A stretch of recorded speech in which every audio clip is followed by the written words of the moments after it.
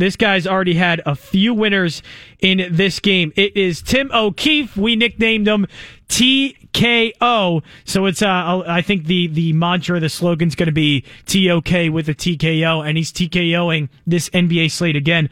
Already a few winners. What have you gotten tonight that's hit?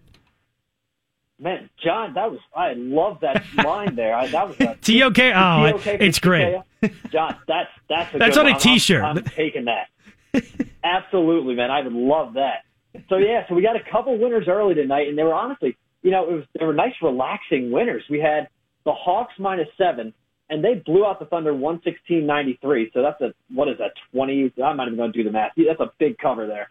And then we get into, I took the under in Magic and Knicks. And that game, in a rarity in today's NBA, it stayed under 100 total, 94-93. The over-under was 206. So, and that was at the end, actually, when I was on with Sean earlier, we were at 207.5. So it kept going down, but it kept going down for a reason, and that game just stays low.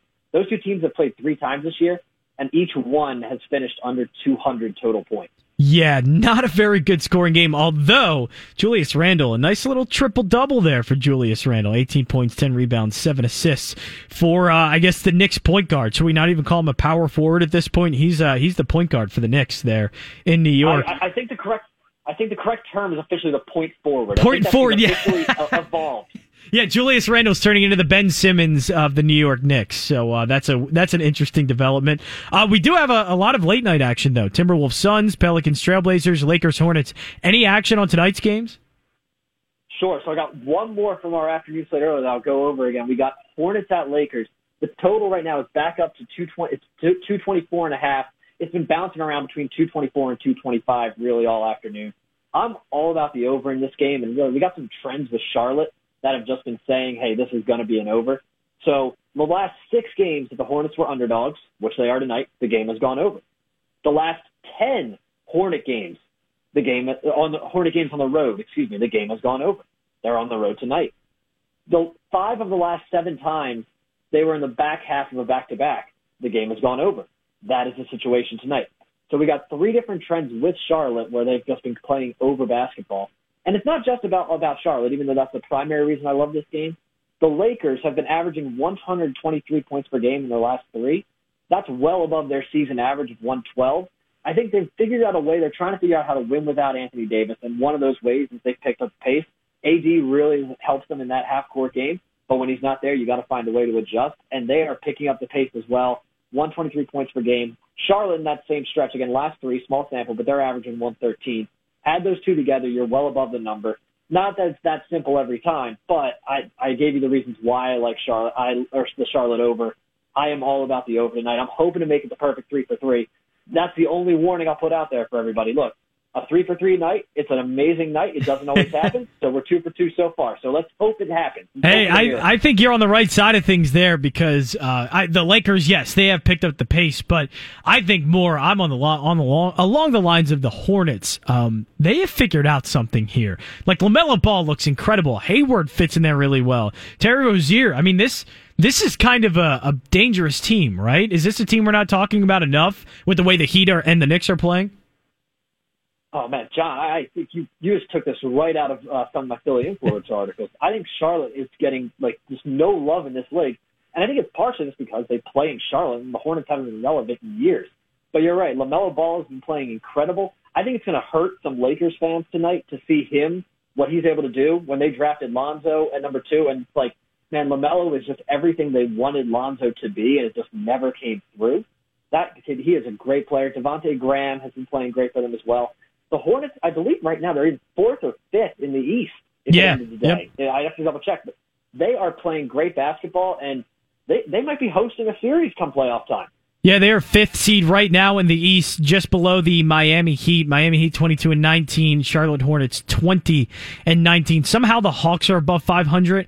I don't know what the heck to make of the East right now when I'm seeing the Hawks at 21-20. But I did have Charlotte to make the playoffs at plus money on DraftKings. So I think, Tim, I'm going to cash out that bet at the end of the regular season. I think the Charlotte Hornets are going to make the playoffs. I got that at plus 160 during the All-Star break. So the Boston Celtics, so I want to go through some of the teams in the NBA because, especially the Eastern Conference, because it's just shuffling around like crazy. Is Boston just done? Are they flat out done, or do they still have some life to them? So I've gone back and forth on this a couple times this season. I'm still a believer in the overall talent that Boston has. I know I don't like the Celtics. If you make me say what team in the NBA do you just want to hate on a year in year out basis, for me it's the Celtics. But I got to admit Jason Tatum, Jaylen Brown, and Marcus Smart, it's a good trio. The first two were All-Stars this year, and Marcus Smart, I think he's actually potentially their most important player. Their most important player and best player don't always exactly align, but he seems to be the leader on the court out there for them. He plays really stingy defense. He's been first-team All-NBA on the defensive team, I believe multiple times, at least it was last year. He plays tough. He's the kind of guy, I hate it when he's playing the Sixers because it's frustrating because what he can do defensively. But I'll admit, I think we'd love him if he was here. They have the talent there. I know they haven't put it all together, but I buy in that Brad Stevens is a good coach. And I hate that, my first time on the line change, I'm essentially writing a Boston Celtics love letter. But, what is that? Tim, I was not expecting this. We'll have to redo the segment over. Yeah, I know. Well, there's a second. We're going to cut. This isn't live, right? We're going to cut out. Right. Oh, yeah. No, yeah. This is not live at all. No way. Yeah, perfect. Okay, so I'll be ready for that when we get back. But yeah, I'm buying in. I think Boston's going to come back and be battling for that fourth spot. Again, I told you, I buy the Hornets. I think they're in competition for it. And I think Miami's right there as well. As you mentioned, I heard with Ariel in the previous segment that with the Jimmy Butler, that team is completely different. They've been great. I expect Boston to be in that 4, 5, 6 range, and they will be a tough team come playoff time. Yeah, they will be a very tough team. So that's a look at the NBA. Again, some of the plays for tonight from Tim, the over in the Lakers-Hornets game. But we do have college basketball action, and we're getting that game to tip off in, I think, about 10 minutes. Michigan State taking on UCLA. Michigan State, and this is going against the trend of fading the public here. Michigan State is a huge public favorite. You got to lay 2.5 with them. They're minus 148 on the money line, but the public is all over them. Is that a sign to be worried? Or are we sticking with the Spartans? I think the answer to that, both of those questions, can be yes. So I am 100% sticking with the Spartans. I'm talking to you a little bit. I have a big Pac-12 theory that I'd love to get to. So I'm anti-Pac-12, so let's leak that right now. So I don't like UCLA. The Big Ten is the best or second best conference between that and the Big 12. And Sparty just has that top talent. We know the story where they've taken down 3 top 5 teams this season. In my mind, everyone has been saying, hey, Sparty's going to kill him. Sparty's going to kill him. And you're right, the spread has moved a little bit. But from the beginning of the week when these matchups came out, I expected the spread to go from, I think it was opened up at 1.5. I expected it to get to 4 or 5. So did I, yep. And it's only at 2.5. So now, look, I'm still sticking with Sparty. That's my gut. I just laid out the logic. But, yeah, I'm worried because when the public's all on one side and Vegas is not moving that line, it makes you think they know something that we don't. And, yeah, so the answer to both of your questions is yes. Yeah, I'm surprised that I agree with you. Once I did see it at 2.5, that's my first thought. When I saw that today, I'm like, oh, that's not moving it at all. That's usually not a great sign. But hey, the lines that have moved today, Mount St. Mary's, and also the other game as well, Drake, it moved in their favor. They were a 2-point underdog, then ended up closing at 2.5. They ended up losing. Now, App State, they were the favorite, and the public was backing them, although I did start seeing some sharp money come in on Norfolk State. But App State, they're down by 10 to the Spartans of Norfolk State, and so that's looking like another public favorite that is going to go down. Michigan State, we'll see if they can buck that trend. But all right, you have me intrigued about the Pac-12 trend. Hopefully, this doesn't mean my Colorado over Georgetown pick in my bracket is going to be wrong or a bad pick. So I have to know, what is that Pac-12 pick? Yeah, or Pac-12 trend, I guess. Yeah, so I'm going to call this, I call this my Pac-12 silo theory. And, we're going to go a little bit down the rabbit hole here, so bear with me. But I looked at each of the teams that made the tournament from the Pac-12, and obviously, a lot of the conferences this year have had to play in silos because there's not as many non-conference games just due to COVID and that's limited, and I completely understand that. But most of our bigger conferences, like the Big 10, Big 12, SEC, they had those, hey, we're going to do the Big 12 SEC Challenge or things like that, and they played outside the conference to give you kind of that one comparison point. The Pac-12 didn't do that. So I went back and looked at the 5 teams that made the tournament, their best non-conference win. And let me read you off this list real quick. So starting with Oregon State, their best non-conference win was UT San Antonio. Their Oregon best win was Seton Hall, a team from a big conference, but they did not make the tournament and really weren't that great this year. Colorado, their best non-conference win. Kansas State, who was pretty much near the bottom of the Big 12. USC, best non-conference win. At BYU, so that we have a tournament team there. So BYU is a pretty quality team. Again, they're in a conference where they played Gonzaga twice, and they didn't really play much outside that. So I have some curiosities about BYU, but let's just stay with my Pac-12 conspiracy theory to start. And then UCLA, their best win was Marquette, who Marquette's decent. Again, another non-tournament team. And these teams, they did play some other teams that were decent non-conference, but they all lost to them. Like going back, Oregon lost to Missouri. Missouri's a 9 seed. Like, okay, not a great team. Colorado lost to Tennessee. USC lost to UConn. UCLA lost to Ohio State and San Diego State. Now, those were the 2 good non-conference matches. I can understand losing to those teams. But what I'm trying to get at here is I don't know how we can truly evaluate some of these Pac-12 teams. Like, I'm getting a little nervous trusting them. So I came up with a fun little long shot parlay. I know here at the Gambler we have a bunch of people who love putting out some long shots. Yeah, the moon shots, I think. Is that what they call them? I think we like doing that around here. I believe that is what the term is. Yeah, so I came up with it's a spin-off of a long shot parlay, like the moon shot parlay, and I've specifically named it Bill Walton Nightmare Fuel. There we go. Yeah. So, yep. So what we got is all money lines. We have Tennessee over Oregon State, Georgetown over Colorado, VCU over Oregon, and then it would be Drake over USC. I did some rough math, honestly, before we jumped on earlier tonight, so I don't know the exact payout. I did some rough estimates, and I expect that parlay to pay out about 30-1. Again, Drake wasn't final when I was putting this together, so I had to use a comp where I thought the spread would be. But ballpark, you should end up at about a 30-1 there. And, of course, it's a 30-1 play. Do I expect it to hit? No. And if anyone says they're expecting a 30-1 play to hit, they're lying to you because there's a reason it's 30-1. But I think that has a decent shot to play if my Pac-12 silo theory is correct. And I'm looking at that UCLA-Michigan State game tonight to help you tell. Because if Sparty really just kills them, then I'm going to feel a lot good about the Bill Walton Nightmare Fuel. You know what? Take out that Georgetown one, and I think you got me. I think you have me hooked. I can't bet Georgetown, Tim. That's my only thing. I love the conspiracy theory. I love the fading Pac-12 parlay you want to put together, but I'm not going to lie. I'm not betting Georgetown, if that's fair. Is that fair? Oh, John, that's absolutely fair. Look, I say that's the longest shot that we have in here. So, hey, look, do I think this parlay is going to hit? No, someone's going to let me down. Knowing me, it's probably going to be the one favorite, and it'll be Tennessee. Right? Oh, exactly. Yeah. Yeah. So, but yeah, no. Look, Georgetown is. I'm kind of buying into that hot streak a little bit, and I think they could carry one more again. And I just told you my whole Pac-12 theory, but yeah, no, that game is. If I told you I can't tell you I'm confident Georgetown's going to pull this one out. I like their odds where it's at for the money line payout, but I'm not confident Georgetown's going to pull out that win. So when you get off here on the line change, which I'm assuming about 10 minutes, I'll probably keep it for the next hour or two, or I'm never going to let you go just because I need these picks and I need to make some money. But whenever you do hang up, just know your phone is going to be blown up by somebody by the name of Sean Brace, who has been trying to hit you up, and he has been gassing you up all over Twitter because your picks just continue to hit.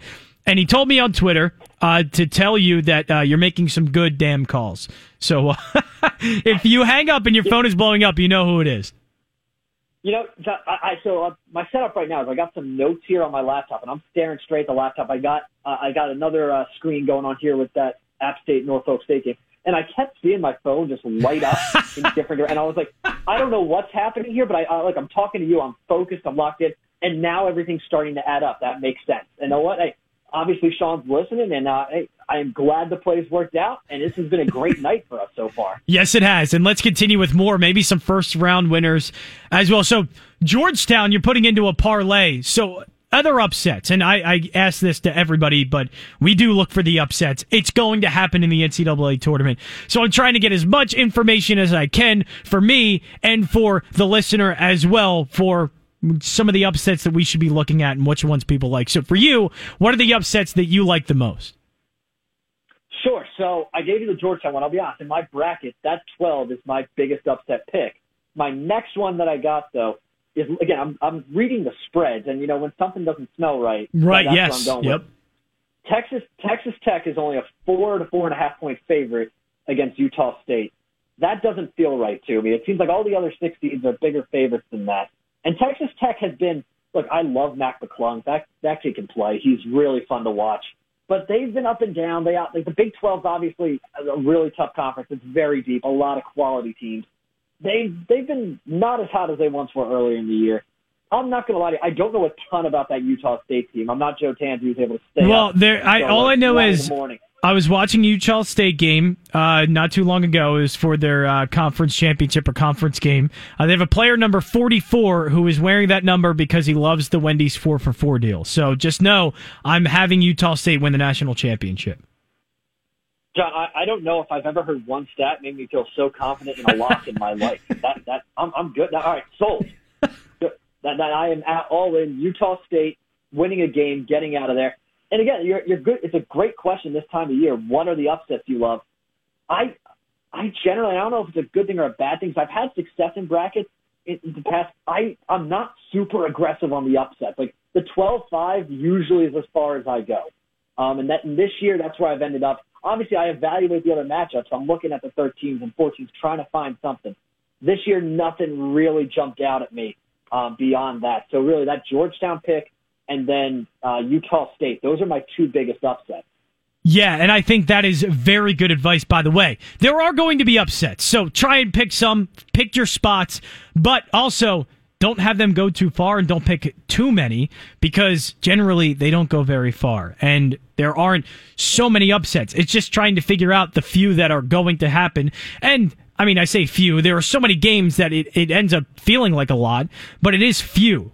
So pick your spots. Don't have them go too far in your bracket. I think that's really good advice. We're talking to Tim O'Keefe. We call him TKO around here. But Tim, you can follow him at T O'Keefe, KEEFE 1992. And it's funny that you had that on there, and Sean Brace had no idea that was your birth date. You didn't put that together. It's still one of the top 10 funniest Sean Brace moments I've ever heard on the Daily Ticket. So that's great. But Final Four teams. Number 1 seeds, we always put in there, but it's very rare, like Ariel Epstein of Sports Grid, who was on with us in the first hour, and she's right. It's rare to get all 3 number 1 seeds, 4 number 1 seeds in the Final Four. So now we also try and pick our spots here and what teams sneak into the Final Four. Are there any teams for you that stick out? Sure, John. So going back to saying how many 1 seeds are actually going to make it, that's that you said, well, hey, there's not a lot of times it's 3 and 4. Perfect, because I only have 1 in there. I have Illinois getting in there. And then the rest of my Final Four is Ohio State, Alabama, and then I can't really call it a long shot. They're a 3 seed, but I got Kansas getting in there as well. So those are my teams. I think Kansas is probably the surprise there. I think they can take down Gonzaga when they get to that Elite 8 matchup. Gonzaga is obviously on paper the best team in the tournament. There's no denying it. You look at the KenPom stats. They are top of the line, and I understand that.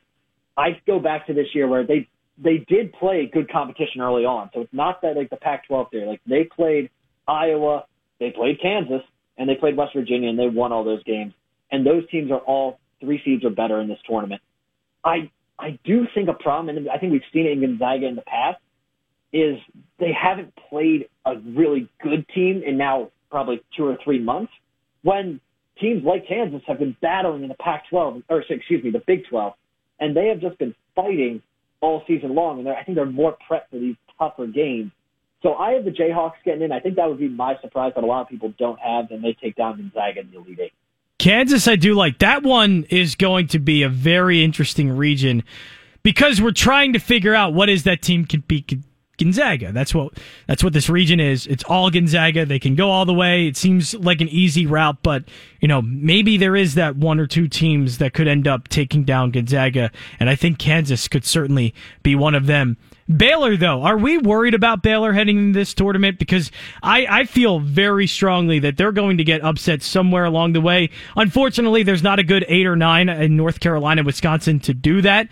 But maybe a team like Purdue meets them in the Sweet 16, and I think the Boilermakers have a huge shot. Just how are we feeling about Baylor? Because that's a 1 seed along with Michigan that I just don't feel very confident about right now. Sure, and John, that aligns with, I did some stats research where we're looking, I was talking with Sean today, like what makes up a champion? Like what is the blend here? And one of the stats is, for the past 12 years, using those Ken Pom analytics, teams with top 20 teams in defensive efficiency have all 12 champions in the past 12 years have been top 20 teams in defensive efficiency. I don't know why that took me so long to get out, but that's a stat. And Baylor is 44th. They're the only 1 seed outside of that top 20 range, and Baylor, that is a cause for concern for me. They are not as good a defensive team as a lot of their competition that they'll run into later in the tournament. Purdue's an interesting one. I was torn. I do have Baylor winning that matchup. I have them getting that far, and then I have them falling to Ohio State. But I agree, Purdue's a live dog. I am not going to be surprised if they come out there. We have App State coming back, and they have just taken the lead against Norfolk State. 46-45 with 7 minutes remaining in the second half. Good Lord, Appalachian State. What a comeback. They could be the first one now. We were talking about trends. They could be the first one, a public favorite on the spread, to maybe end up winning this game and actually covering it. That would be a first for tonight. So that'll be very interesting to see. But Tim, you killed it again. You're a winner already because of your plays with the Daily Ticket. And again, Sean Brace is blowing your phone up, so I'll let you get back to Sean Brace because he's your number 1 fan, I think, at this point. So make sure you autograph and send him something. I'm sure he's going to need it. But thanks for coming on the show tonight. Great debut again on the Line Change, and we're going to be doing this every week with you. All right, man. It was a ton of fun. Yep, John, this was a blast, man. Looking forward to the next one. Can't wait. Awesome. That dude's the man. TOK with the TKO of the NBA slate, NCAA slate. He's killing it. Dude's good. Give him a follow, by the way. He needs more. At T O'Keefe. KEEFE 1992. He needs more followers. Get him it because he's going to need it.